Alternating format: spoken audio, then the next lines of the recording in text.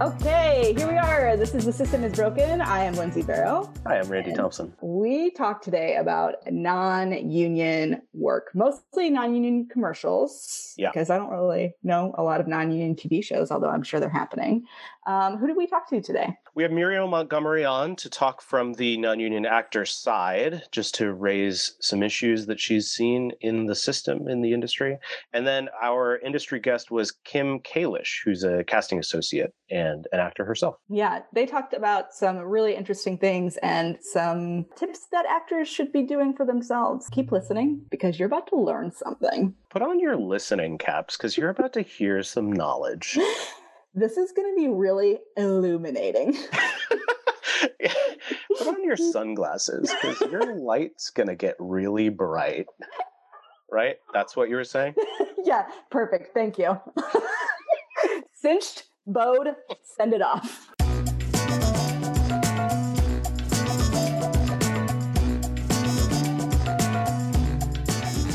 Today we are talking with Muriel Montgomery. You will know Muriel as one of the hosts and co-founders of Hella in Your 30s. Hello. And also one of the teachers for the Ruby LA and one of the board members for the Ruby LA. Yeah. And one of the friends.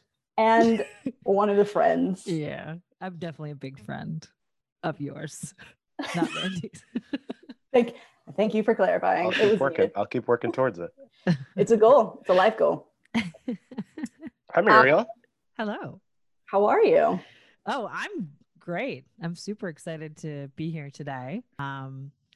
There's a flock of parrots in the tree where I'm house sitting that has been entertaining me for hours this morning. Are you joining us from Costa Rica? I wish. God, I wish. No, I'm joining you from Lincoln Heights, but it's awesome. It's crazy Costa to me. Costa Rica of Los Angeles. Yeah, it's great. I don't know what that means. That literally means nothing.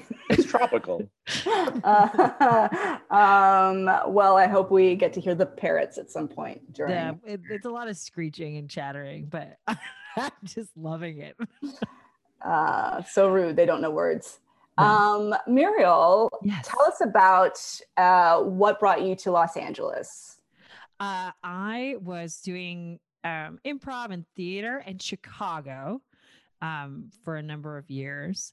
And then my husband and I decided to come to Los Angeles because we were wanting to make even a little bit of money, like some sort of money, and maybe or even just a hint of the possibility of making money. So we moved out here 6 years ago, and we've been here ever since. Wow. What do you think is the dream besides at this point making money? Oh God, what is the dream? Well, I mean, right now that has expanded exponentially since the shutdown. For us, everything has really shifted a lot. We're both waiters, we've been servers forever. That's how you make money to live, and then you act on the side, I guess. But now that's not happening anymore. So we're I don't know, we're just trying to, I guess my answer to that question would be, the dream would be to be somehow independently wealthy and living in a cheap country, or alternatively, getting on a TV show. That would be great. Or selling a TV show. Right now, I want to be the girls from Pen 15. Just because that show is amazing, and it's the best. to do a project where you're creatively in control of so many aspects of what's happening. It's just so cool. Yeah. Maybe that would be a dream. Our podcast to be really famous. That would be a great dream. Yeah, that's a good dream. Yeah, our numbers have been getting better, but it's so funny. It's you can do something that 150,000 people listen to, and it still will make you $200 a month. I mean, we know that. I know that this is our second podcast, and we have I forget what the numbers are, but it was close to 150,000 or 250 million people. That's amazing. It's so crazy. It's so huge, the amount of people. Crazy. It's nice if you don't track numbers, you can just come up with them. And we're just like, we saw the numbers for the first time and we were like, maybe we can stay in LA, or like we'll move to Puerto Rico and just like live there, whatever. Like we had these like plans, and then we were like, what does that translate to? And it's like, oh no, you need to triple that number. Oh God. Yeah. So, good luck, guys. Thank you. Nope. Thank you. Well, that is the final episode of The System is Broken. Thank you. See you later. Thought this was a moneymaker. Apparently it is not. Hey, someday. That's the dream. The only reason we did this podcast was to make money. So Muriel, really quickly, tell us about your kind of artistic pursuits. You are an actor? Yes. What do I do? I'm bitter from coronavirus. Yeah. Tell us what you did before the world ended. I'll do that. I can't. Yeah. I'll say like starting in 2019. Before you became a blacksmith in the apocalypse, what was your I'm really there job? Though. Okay, so what I do and what I need to own about doing, I co-produce a podcast with my husband. We write scripts together. We're both writing partners. I perform at the Ruby with some of my best friends. Thank you. Named Randy and Lindsey, and then a couple other people. I co-produce and am in the cast for a musical theater company that's been at the Upright Citizens Brigade for like 12 or 13 years. And we do like full length scripted musicals that we put up in a month. Those are really, really fun. Those are big, crazy shows. We just relatively recently, made a web series and we wrote it, and I learned how to edit. So I edited that project, which was really cool, and did a lot of stuff I had never done before. So yeah, mostly like anything that's fun, I guess. So you've been going on in the before times, we'll call it. You're going on a lot of auditions, commercial auditions mostly. Yeah. I have like I really like my agent. She's been, as far as that kind of stuff goes, she's great. And she sends me out. I go out a lot. It's really, it's interesting. It's like, I didn't have a lot of faith about going out. Like, I feel like I don't really have a type, or like when I was, growing up, it's a weird, like I'm biracial. I'm half black and half white, and I'm in my late 30s.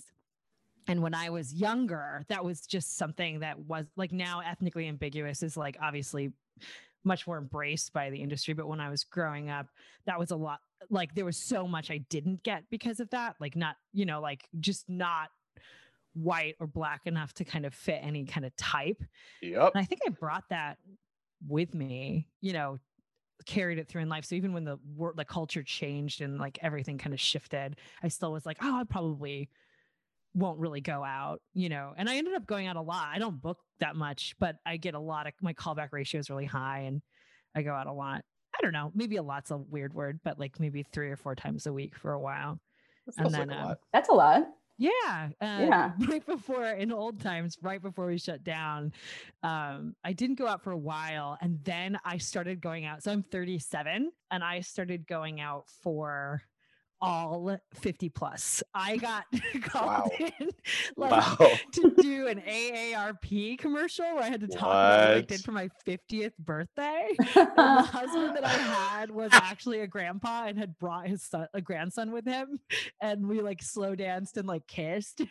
Oh wow. And like it's been it's a very humbling journey. I was like, I'm not gonna go out, and then I go out a ton, but it's like all for like the parts are 20 years older, and that's really weird because you show up and like, I was showing up for 55-year-old black woman, and I would show up and there would be 55-year-old black women, and then I'm a 37-year-old biracial, like practically white passing woman. And I would just like, I would walk in and they would look at me like I was such an asshole, and I was like, I am.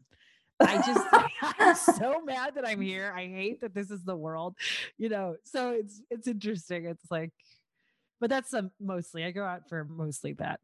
Yeah. So when we approached you about doing this podcast, the whole reason we do The System is Broken is to try and zero in on small areas in the system that are broken, because the hope is that we can figure them out and understand them and try and correct them. And then when all the small problems are fixed, then there will be no big problems. But you had talked about non-union work and the difference between non-union. Would you kind of go into the difference between non-union and union work? Yeah. I am like SAG eligible, so I'm not SAG, but that just means I go out for both union and non-union auditions. And usually the union ones, like, are just, I mean, I think the biggest difference is the non-union ones I do. I mean, obviously that's like where most of the commercial work, a lot of the commercial work is. So those are like the vast majority of the ones that I go out for. It's just really, I don't know. I think like I've really noticed this in also restaurant work. It's an interesting thing, but it's like the less you have to pay people, the less you value their time. Oh, so for sure. Like, when I worked in restaurants in Chicago, they pay like $4.25 an hour for servers, right? And so you'd show up and they would have 6 servers on for a job that 2 servers would do, right? And then they would make you clean the bathrooms. It was like really like I had to quit 10 W-2s in 1 year because I had to quit so many jobs because I'd show up, and because they could pay us so little, they would really exploit our time. And then when I moved to Los Angeles, we get 15 an hour, 14.50 or something, and they give us breaks. like I was working like 14-hour shifts in Chicago. I could not do that in LA. Like they give you breaks. They like are really respectful of your in and out time. Like they get you out of there. Like you make your money and you leave. Like, and it's really similar, at least in my experience with like commercial auditions. It's like, if they don't have to pay you for keeping you, then they keep you for as long as they want to. At least my experience has been like, and I know everyone's kind of well-intentioned, but there's no consequence. So like I've been in auditions where the client was there and it was like the first auditions, not callbacks. And they decided they wanted to do callbacks in the audition. So I had to sit and wait in a room for almost 3 hours with like 60 people while the client would like look at the same person like 3 times. So like the same person would keep going back into the audition room. So like, that's like, it's insanity. And you can't, like you can leave, but like you can get in trouble, and like, it's just really wild. Like what you have to do to like just stay in the room, or get into the room. And it's like, it's an odd thing because it's like, you're the one, I mean, including travel time, sometimes I'd be like, it's like 5 hours out of your day that you have to be completely flexible about at any time. Right. And like with the union auditions, sometimes they go over, but because they have to pay, if they hold you forever, like they're just way more like you get in and get out. There's a bit more consideration of I think so. I mean, do you guys find that to be true? Yeah. I mean, I think that in my experience I am frustrated with commercial casting in general. And, I've been going on union auditions now for, I forget how many years, but almost a decade, I think. Wow. But I to me, there's still the industry itself doesn't value actors' times almost at all. So and I am very happy to be a member of SAG-AFTRA, and I think that they do a good job of protecting you, but there is a certain amount of your time is going to be wasted at some point in that process, in the audition to the booking to shooting, all of that process. There's going to be some time waste, but I forget what the time limit is for callbacks. Lindsey, do you remember if you were to sign out? An hour? I think that's right. I think it's but then this is tangentially related, but then there you also kind of get dirty looks if you do sign out. But okay, so the non-union work is there's just no rules protecting any of the actors, any of the people doing the non-union work.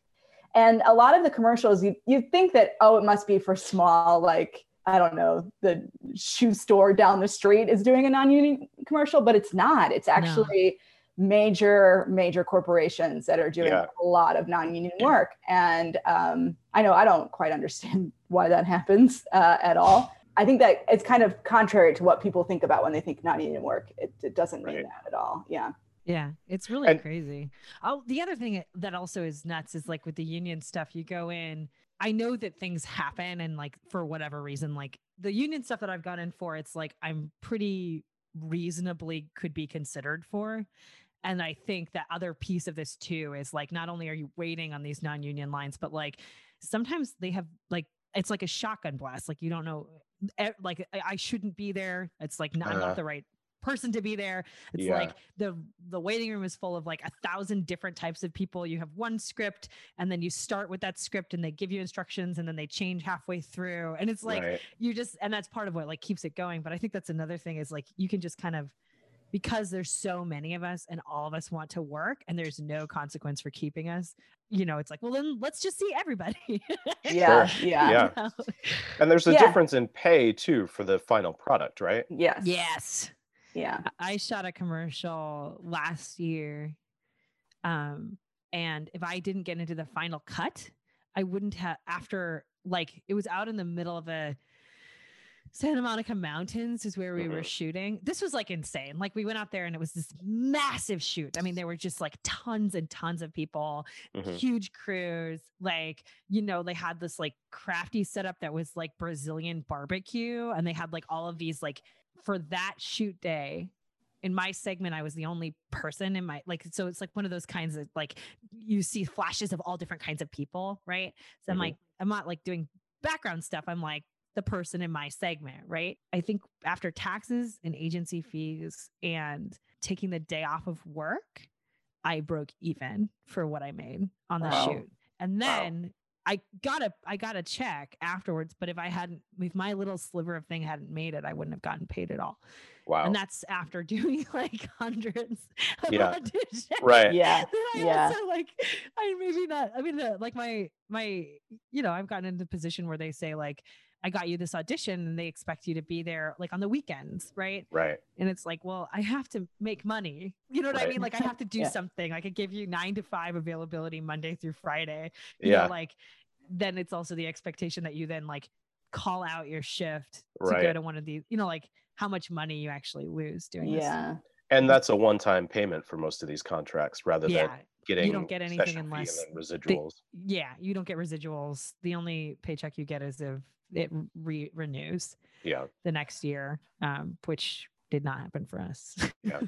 I think that there's a real lack of transparency between what actors know about how non-union jobs work, why bigger companies are doing non-union jobs, why non-union jobs are so much more popular and prevalent than union work. I think that if we could just solve like some of those issues today, just like clear up some of that confusion, I would feel a lot better. How would you feel, Muriel, if that like stuff was solved?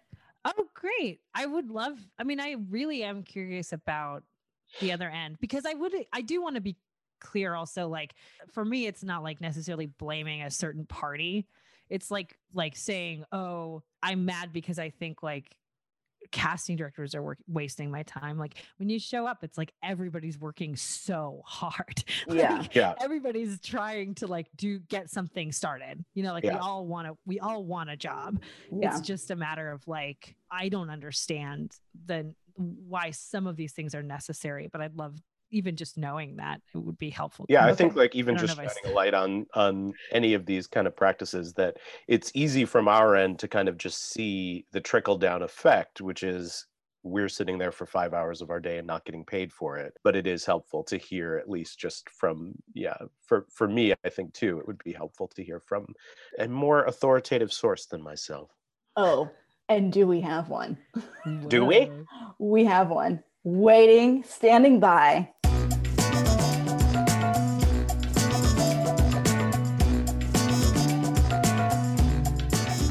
Our expert guest is Kim Kalish. Yay! Hi, Kim. How are you? Good. I'm good. You know, I'm in the office. I'm actually in an audition room at the moment. I'm just hanging out and working on a Saturday. Just lending an air of authenticity to your appearance. Kim is a casting associate by day and a comedian and storyteller at night. Where, I guess I don't need you to say where you cast out of, or unless you want to. I have a kind of a unique situation in that I freelance casting associate work, and I also freelance the lobby person that you guys would like sign you in an audition. Yeah. But I have freelanced associate work with several offices around town. Great. So I'm sort of all over the place. Excellent. Oh, great. So you got a lot of goss, a lot of hot goss. hot goss. I'm not proud at the amount of casting I've done in my life. And do you do both union and non-union commercials? Yeah, everybody does now. You can't survive without doing both. But I'm going to kind of start at the end maybe and work back, which is to say that union and non-union status has nothing to do with casting directors. We don't decide whether it's union or non-union. That comes from generally the agency in talks with the production company, right? The agency is the one that pitches the commercial, your production company are the people who actually make it. And then they call generally their favorite casting director to then cast the show or cast the commercial. We have nothing to do with whether or not it's union. I've seen a couple of times where we've said, you know, this script is going to need good actors. Is there any talk of it going union? But at the end of the day, I have no control over that. And my boss has no control over that. Yeah, and I know a number of casting directors who have kind of joined the push with SAG-AFTRA in the Ads Go Union campaign to really try to have at least, you know, bring that up in those meetings without, you know, knowing that they don't have a ton of leverage, but to say, you know, I know 30 excellent SAG actors who I cannot bring in for this. Right. Mm-hmm. So the other problem is that the reason you see so many people at a non-union commercial is because 70% of the people we see are going to be crap. Yeah. That's the fact of life. Yeah. So what you see as, oh, well, they've just called in everybody. Yeah. The reason I've called in everybody is because it takes 600 people to find 3 people I can call back. Yeah. So, and that's across the board. Yeah. There is no consistency in non-union. Anyone can be a non-union actor. And I don't say that dismissively. I started as a non-union actor. I am now a SAG actor. I go out on commercial auditions. So like I'm on both sides of it right now. Yeah. But we don't have a choice. You're just not, the quality of acting is just not there. It's also why you'll find, so when I was non-union, I had about like a 50% callback rate as an actor on non-union commercials. When I went union, that dropped significantly, down to like maybe 20%. And it's not that I got worse. It's just that everybody's now better. Yeah. Right. So I would just say those are great points. It's that just anyone can be a non-union actor. Right. It's a lot harder to join a union because to join the union you have to either there are some people who shoot your own SAG like web series. I think that's still a thing, and then you can apply back ends that way. I know the way that I joined the union was I did some SAG commercials and then was Taft-Hartley'd in, and then was a must join after 3 commercials that were SAG-AFTRA. So that's how I joined. And I think that's how a lot of people join. Yeah.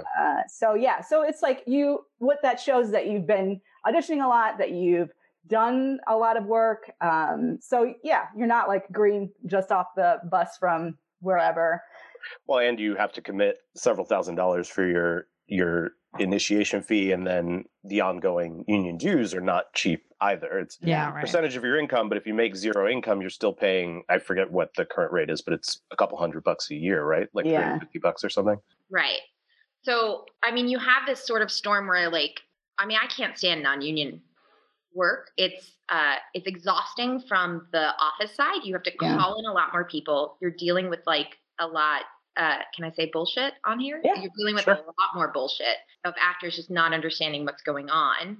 And typically they don't pay well on the casting side. They are cutting funds as much on our side as they are on your side, right? Yeah. Nobody likes them. I don't know. The only time that I think they work And the reason why non-union existed at the beginning is like, if you need a cowboy and you don't have time to train a cowboy, you should be able to go out and get a cowboy. Yeah. That's the point of non-union work. Any sort of special skill, I think that should be non-union. That makes sense to me. And because actors lie all the time about what they can and cannot do, I think the valuing your time thing it's important. I'm a stickler for this because I've been yelled at by actors so many times being snobs about wanting to leave, as if I'm in control of that. Yeah. I'm not. I worked a job where the audition was running an hour behind, which is obnoxious. Mm-hmm. And the producers announced to us in callbacks that they were going to take an hour-long conference call. I don't have control of that. And people were screaming at us. And it's like, you're absolutely right. This is stressful for everyone. I can't do anything. You're welcome to leave. You're welcome to come back. It's whatever you want. Like, casting associate people, casting in general is almost always on the actor side. I don't know any... Yeah. Like when you're looking at a lobby person, when you're looking at cam op, 90% of the time, those are actors. Yeah. Right. They're either actors or they're casting director wannabes. Mm-hmm. So that's a terrible way to say aspiring casting director. Wannabes. That's obnoxious. And clearly I have opinions about certain cam ops, but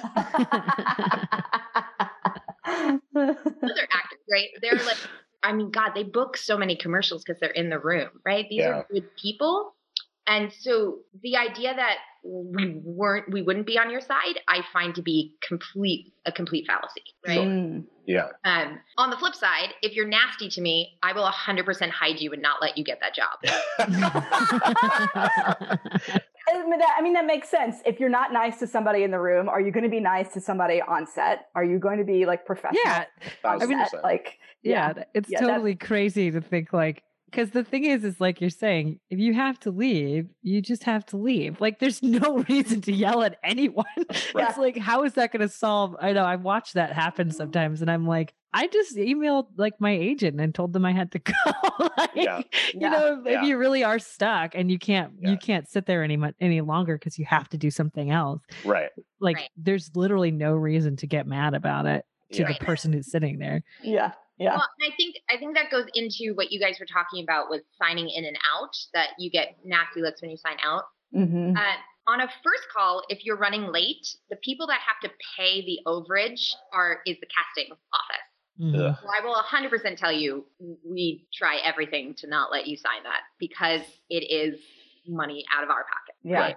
That said, you are 100% within your union rights to sign that document. Oh, for sure. Also, if you don't sign it, you will not get paid. So if we go 3 hours over, but you didn't come back and sign out, don't matter. Didn't happen. Right. Yeah. Yeah. If it is a callback, it is production's fault, and therefore production has to pay. Yeah. I am less of a stickler when it comes to signing out them because I didn't do it. Right. So I'm not in trouble. Right. My fault. Right. When you're in the midst of lobbying, if a job is running late, whoever is lobbying is stressed out completely because it's chaos. And whoever is doing the associate work, whether it's the lobby person or someone else, is also stressed, just completely up and against the wall. It's terrible. And so if you are going to sign out, understand that they are as stressed out as you are. So don't demand it. Like, say like, hey, ma'am, we're an hour. I'm so sorry, but I got to sign out. It's just to go over well because you're going to treat them like humans and not they're in servitude to anyone. I think it's a really good point that you're making about casting being on the actor's side. It's like it kind of like the strong term to use victim, but like we are all kind of receiving the bad part of this industry and its practices that aren't necessarily originating with anybody who's having to have the actual conversation. That is so, I mean, it's frustrating to like audition for like, a big like Coke, or like Coca-Cola or like something that's like really big, and you go in and the reason why it's like that partly is because they just don't want to pay. Can I just jump in real quick? Because I feel like we never really broke down exactly what happens when you go in for an audition. And if you don't know, then we've tossed around like signing in, signing out. Right. like kind of in the know. Taft-Hartley.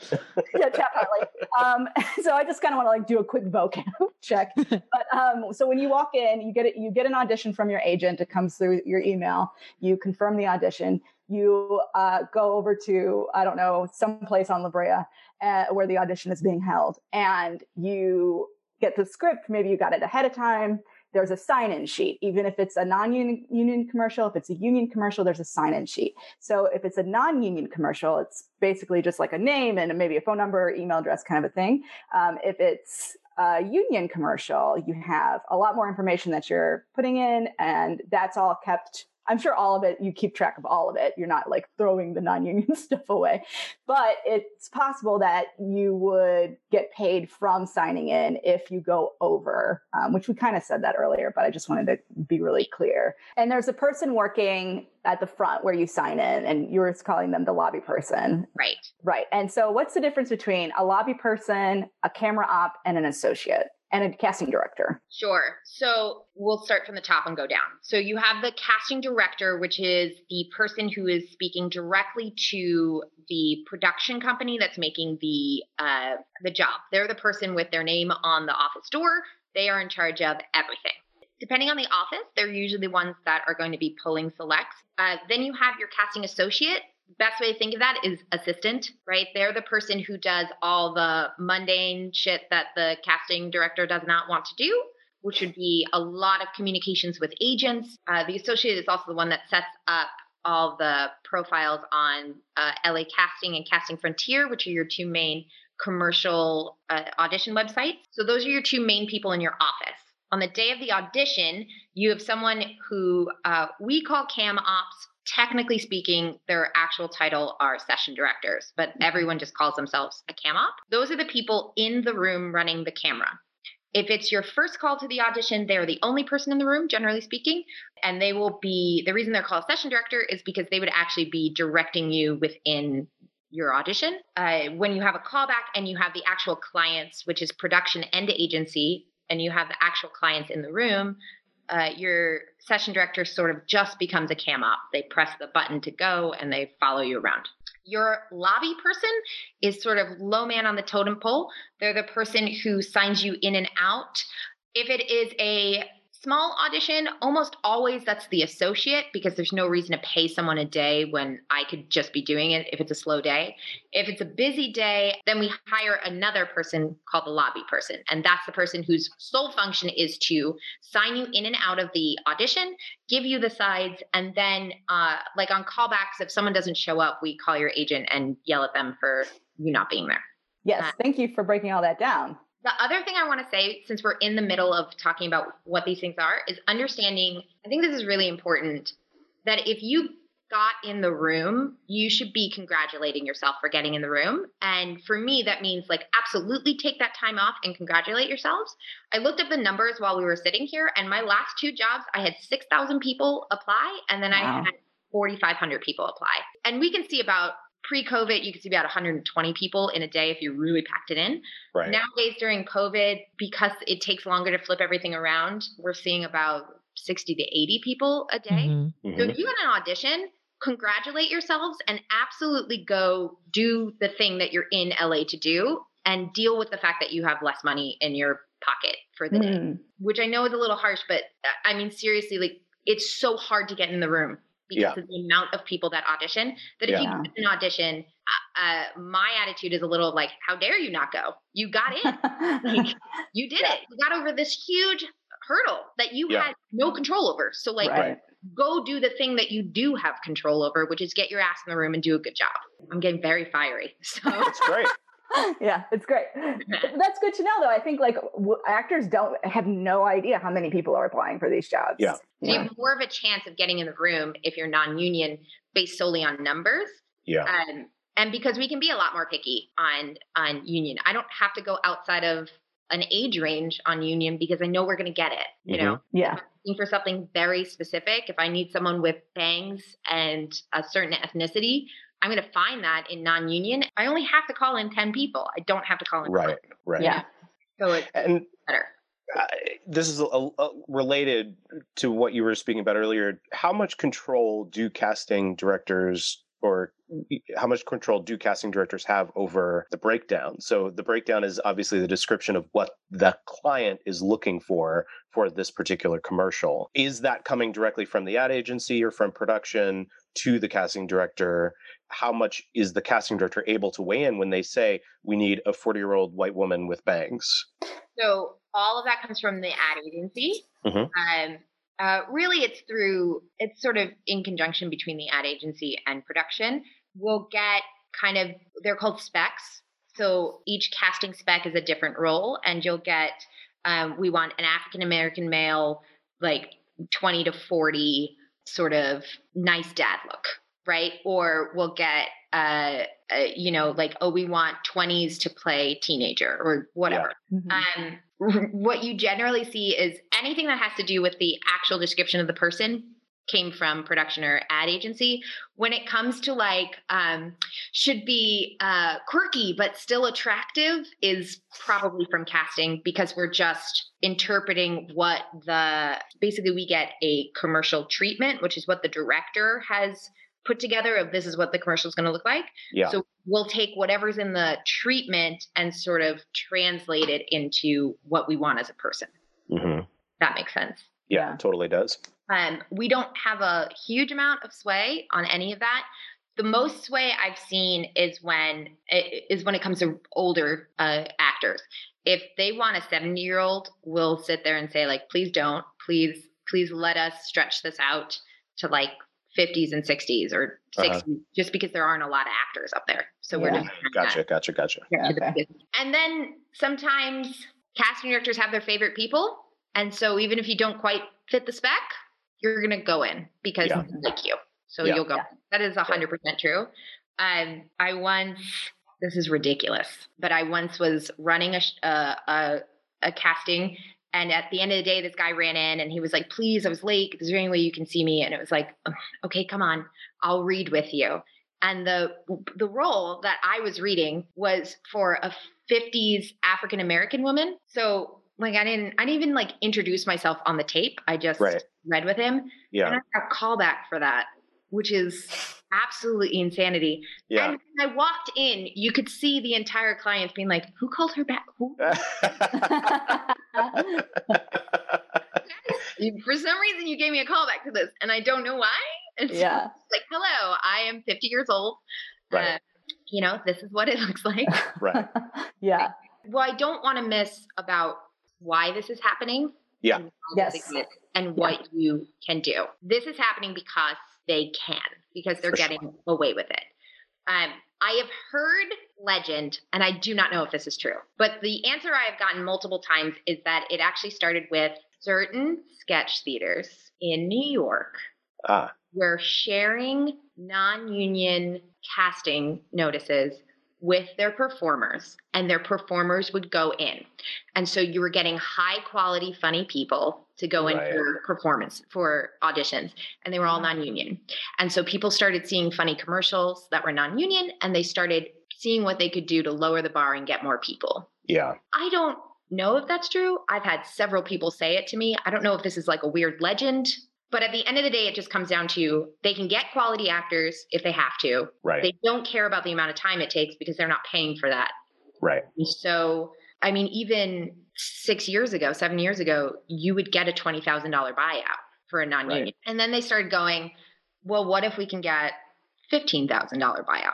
Well, what if it's a $10,000 buyout, and just gets lower and lower? And I literally just ran a national commercial. I just cast one. It's going to be epic. It's going to look incredible. They're going to run it for at least a year. And the buyout was $1,500. Oh my God. That's all I've been seeing is something looking around that 12 to 1,500. Yeah. Right. It's terrible.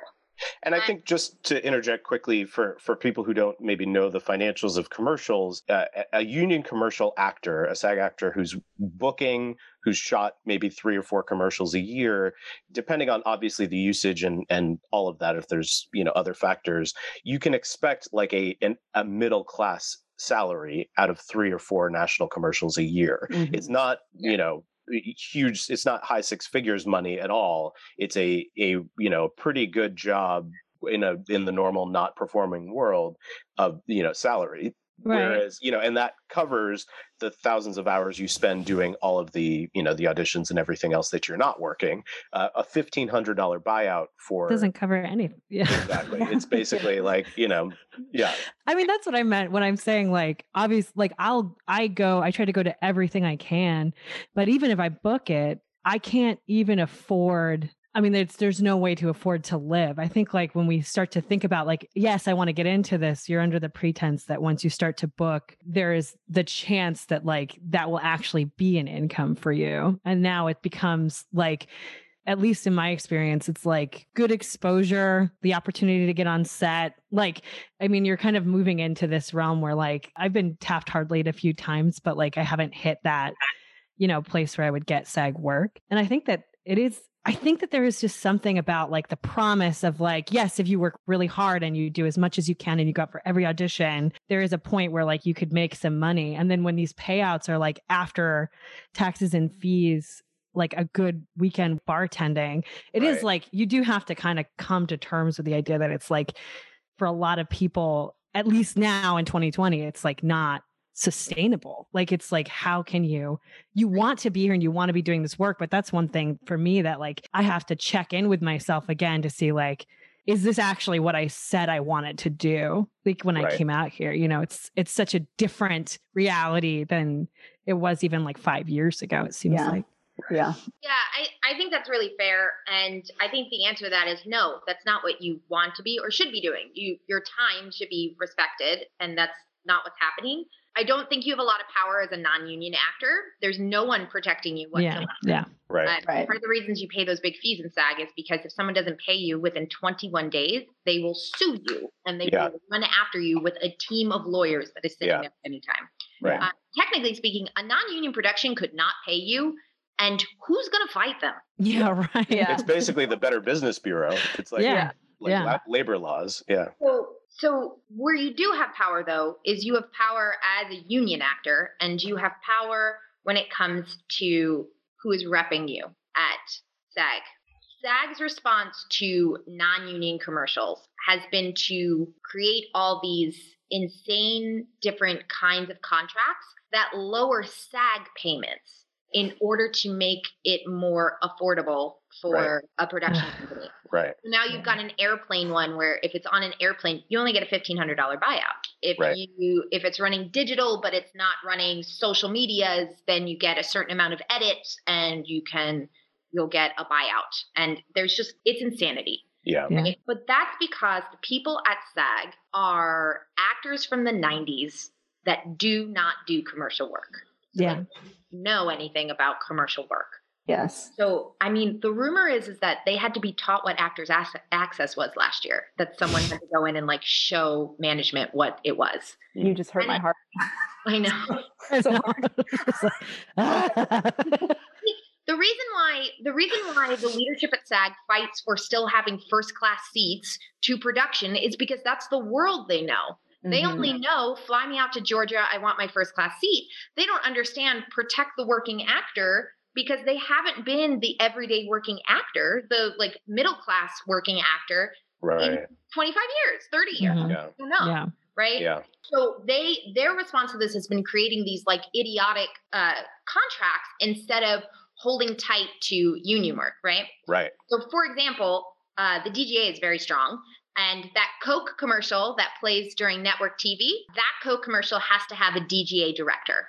The director on that commercial will make $50 to $100 grand. The actor will make $1,000. And that's because the DGA said that if you're on network television, you have to have a DGA director. Right. We don't have that guarantee anywhere in SAG. Yeah. We don't have the guarantee. This one is absurd to me, that you can have a commercial play during a SAG show and it can be a non-SAG commercial. Insane. Yeah. Right? Yeah. We should be partnering with the DGA. We should be creating these rules that say you don't get to screw over the commercial actor just because they're not a TV actor. Yeah. right? Just to interject quickly, I like that part of the solution is using the mechanism of our representation, using the fact that there is a strong union. And I think, obviously we're always going to have issues with certain ways that SAG does business, but I am like super happy that they exist. I want to work to improve them. But I think that part of what you're advocating for as a solution, which I think is a good one, is using that existing structure and really pushing those representatives and pushing those elected officers to wield their power. Right. I think it is so important.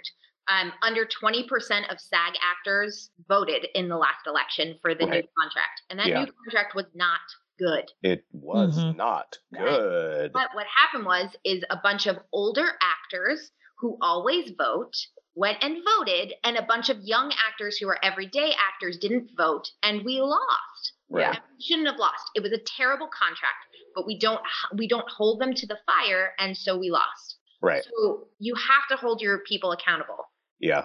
That said, what I'm going to say is a lot of people don't like, but you should not be going FICOR if you have a problem with non-union commercials. Yeah. You are part of the problem. Yeah. Because if you're willing to go FICOR, it means that you're willing to give non-union commercials SAG level acting. Yeah. And could you just give a quick explanation for people who don't know what FICOR is? Sure. FICOR is this thing that came out of a court settlement that said it's basically right to work. You don't have the right to deny someone non-union work if they choose to do non-union work. And so what SAG said is we'll create this thing called FICOR in which you're allowed to do non-union work and union work, but still be in the union, but you lose some of your privileges. You're not allowed to vote and you're not allowed to get screeners. And I think that's about it. Yeah. And there's not really, I would love to educate myself on this, but there's not as much of a penalty for getting back in afterwards, right? You can essentially jump in and out, pay a fee, and then you're back in. Right. And the only people who are going FICOR are commercial actors. You're not doing it as television. You're not going to do non-union work as television. Right. You are cutting the legs out from your union representatives when you go FICOR. Right. That's just the long and the short of it. Yeah. Because you're saying that you're crossing a picket line at the end of the day. Yeah. And if you're going to say that you're a union person, if you're going to say you want better contracts and that this shouldn't be happening, then you have to take the small financial hit of not doing non-union commercials and then hold your representatives to the fire. Yeah. But you can't do both. Right. Because you can't play both sides and then say, but actually you should be doing better. Right. You know? And that's part of just valuing your own self too. I think that if you, obviously this is an incredibly difficult industry, and we've all had struggles up and down and made money and not made money. But if you value your talent and yourself, you're also saying when you do that, I'm going to give you a quality product at a discount, and I am that product, that I'm willing to basically just like sell myself, at a discount because, for the benefit of having some work, rather than saying, no, you can go out to this pool and not have a quality actor like me, not have a quality comedian, in the same way that the DGA is saying, fine, try and use a non-union director and see what you get. Right, exactly. Well, and it's a respect thing at the end of the day, right? It's you respect yourself. It's that your union respects your work. And it's that these producers, who really are the people pushing this because they're the money people, the producers will start to respect the fact that there is better, consistent quality of acting if you're a SAG actor. Mm-hmm. Right? And that's just the way, that's just the nature of the beast. Right? Yeah. If I want to build a beautiful skyscraper in New York, do I want to get a union carpenter where I know there's a consistency of work, or do I want to get a non-union carpenter where everything could be off by, a foot? Right. I think I'm going to go for the carpenter. It's more money up front, but it's better work. And that's the same thing with SAG. Right. Yeah. And also let's say you book 6 non-union commercials in a year. What did you make? $10,000 maybe? Yeah. If you booked one union commercial in 2 years, you've now made that double. Yeah, right? So don't go to those auditions. Hold off. Be a fucking beast in the room. That's the only way we get out of this, is to fight for better contracts. Right. Right.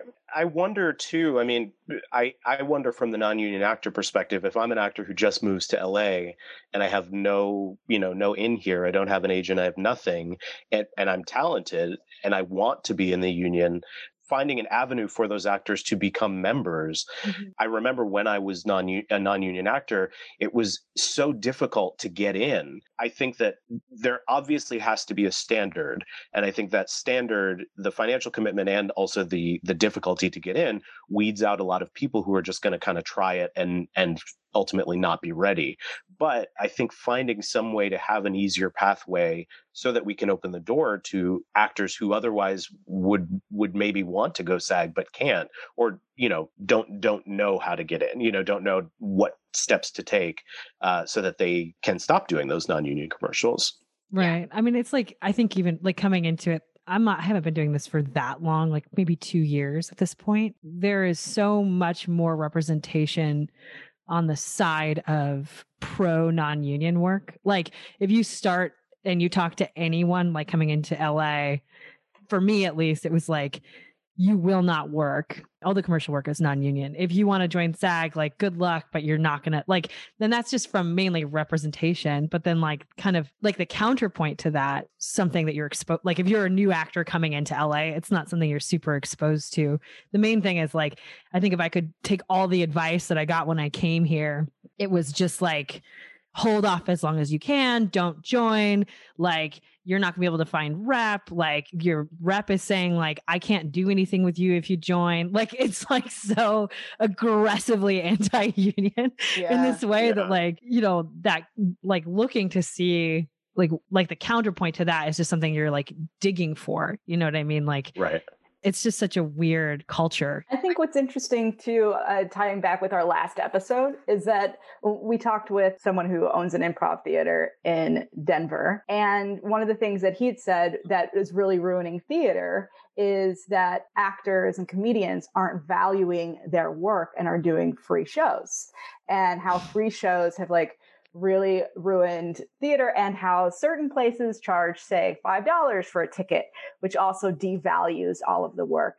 So I think it would be really empowering for actors and comedians to think about all of this in these past 2 episodes combined, as to really value your own work and know that what you're doing, it does have a monetary value attached to it, and to not sell yourself out at all. It's crazy. Like, I think that's such a great point, but you think about like like this is something I think also is like this underlying thing. It's like the culture of acting, and like how as an actor, you're trained not to value yourself. You really are like in improv classes and acting classes, like in improv classes, if you're not having a great time, like that's the slogan. Like if you're not having fun, you're the asshole, right? Like that's like the saying, right? Yeah. And that's like, it's like, oh, I'm uncomfortable. I'm the asshole. I don't like this. I'm the asshole. Like when we see like these systemic sort of issues of like exploitation and like harassment, all this shit that is in comedy theaters, it's like that. I feel like culturally it's just so related, like this idea of like how we treat artists in general in America, right. And like how we train artists and what we want a good artist to be is somebody who I think is malleable, right? And then to feel grateful to get on stage, and we don't pay performers, and we don't pay, fine, we don't charge a lot for the shows, but we also like the people are spending hours and hours creating content that they don't get paid for, that we should be feeling lucky to have. I also think it's important that if you're waiting for someone to empower you, you will wait forever. The only people in this world that are going to empower you is yourself, right? Yeah. As an actor, you are the lowest man on the totem pole in any situation, unless you are an A-list star. I'm going to tell you a quick story, and then I actually have to get off because I have to run back to work. But I was doing a job where I was cast in this commercial, and I sat down for the contract and I read the contract, as you should always do when you get on set. And I read the contract and something felt wrong, and I could not put my finger on what felt wrong. And there were 10 of us, and everyone signed this contract. And I'm looking at this contract and I know it's wrong. And the PAs start pushing, saying, hey, we got to get you into makeup. Can you please go sign this contract? And, like one of the, I think like the second director, who's like the person who's wrangling everyone, they run by and they were like, hey, sign it. We got to get you into makeup. And I'm looking at this and I know it's wrong, but I could not put my finger on what was wrong. So I took a picture of it and I sent it to my agent at the time. And he called me and he says, you don't sign a fucking thing. And then got off the phone with me. And I was like, okay. And so I sat there. Everyone was yelling at me to get into makeup. They were threatening to kick me off the job and have someone else do it. And I just sat there. And I sat there for like an hour. And it was the scariest thing I have ever done on set because I thought I might lose this job. I thought I was going to piss everyone off. I thought I was just going to ruin the whole thing. And I just sat there. And my agent called me back and Matt said, okay, they're bringing you a new contract. You need to make sure that your renewal fee looks like this and not what you were going to sign. And I said, fine. Because what they tried to do was change the renewal fee to something significantly less and to something that was a joke versus it was like, I think it was like a $7 or $8 grand bump on the renewal. And they didn't want to, they were just changing the contract. And so I finally signed it. You know, a PA ran out and was like, so sorry, we got you the wrong contract. Right. We happened to print up 10 of the wrong ones. Yeah. Fire Sally. She did it. And then I signed it. And then I went and I did it. And like, guess what? Everyone was fine. Yeah. And then a year later when they had the renewal happened and I got a check for $7 grand, it dawned on me that no one else in that room got that $7 grand. Right. Because nobody else advocated for themselves. Right. Because it was scary. Yeah. Yeah. Fucking scary. Yeah. But if I hadn't read it and knew my contract and knew something was wrong and knew to call someone and then had the labia to do it, then it wasn't going to happen. Right. Yeah. So you have to advocate for yourself. And so when it comes to this like non-union union work, like you should be advocating for non-union, but to do that is scary and hard because it means you are going to take a financial hit at first, not in the long run. And it means that you have to be aggressive with your reps, which are not fun, but that's what they're there for. And if you're in this town to make a living, then you should be fighting for all the things that make it easier for you to make a living and not just saying, okay, because some rich chick in an office somewhere wants to make more money. Right. Right? Yeah. Right. That's my preach. Yeah, I think that's great. That's great. That is great. Thank you. Thank you so much. Thank you, Kim. Being a part of this. This is super helpful. And I think for me personally, it's just helpful to hear from the other side too, of just like, I can easily see like what the problems are from the actor's side, but hearing basically that casting directors are also experiencing a lot of the same effects is really helpful to me. Yay. Yeah. And anytime, I obviously have a lot of opinions about this, so I will gladly come back on whenever you guys need. So great. Good. So I am going to run though, because we just found out that the person we booked for a commercial lied, and they're in Missouri and not LA. So I need to go recast something. Oh no. Whoops. So that's how I'm spending my Saturday. Yep. Have a great weekend. Sounds like a lovely time. Bye, you guys. Bye. Thank you, Kim. Yep. So I found that to be super helpful. Yeah. It is so difficult because we are kept so much in the dark throughout this entire process that, you know, it was a long time. I had booked a few jobs before I really kind of understood that there's an ad agency who's coming in and that their opinions are probably driving a lot of what I'm seeing. There's a production house that their opinions, the director who's a part of that, or, you know, who's been hired by them, all the way up to the client, you know, the person at Coca-Cola or whatever company who is on their marketing team who says, this is the kind of commercial that we should do. So there are just so many pieces up the chain that we never even touch and that are so much more important than the, you know, like she was saying, the camera op who is the person that we deal with when we're auditioning. Yeah. It's interesting to hear this perspective of like, we need to be advocating for ourselves and we're not voting because it's so relevant right now to what's going on politically too. You know, it's like, no matter what, you need to really be involved in decisions that are being made about your well-being. I mean, it is like, I don't know. It's so relevant right now. It is like this idea. Well, Muriel, can we get some tags for you? Some social medias. Where can we find you? You can find me on Instagram at the real Muriel Montgomery. You'll get some fun pictures. I'm mostly active on @HellaInYour30s. That's where I post most of my stuff. And both of those, you can find me if you want to talk about life. Please just DM her to talk about life. Yeah. I'm ready for your DMs. Great. Well, thank you so much for coming to us and talking about all this stuff with us today. Really great. It was my pleasure. I learned a lot. It was really cool. Yeah, it's really informative. Same here. Thank you so much for listening to The System is Broken. Brought to you by the Ruby LA, which is a theater and comedy school in Los Angeles. You can find us online at therubydla.com or our socials at @the_Ruby_LA. We're on Twitter, Instagram, so check us out.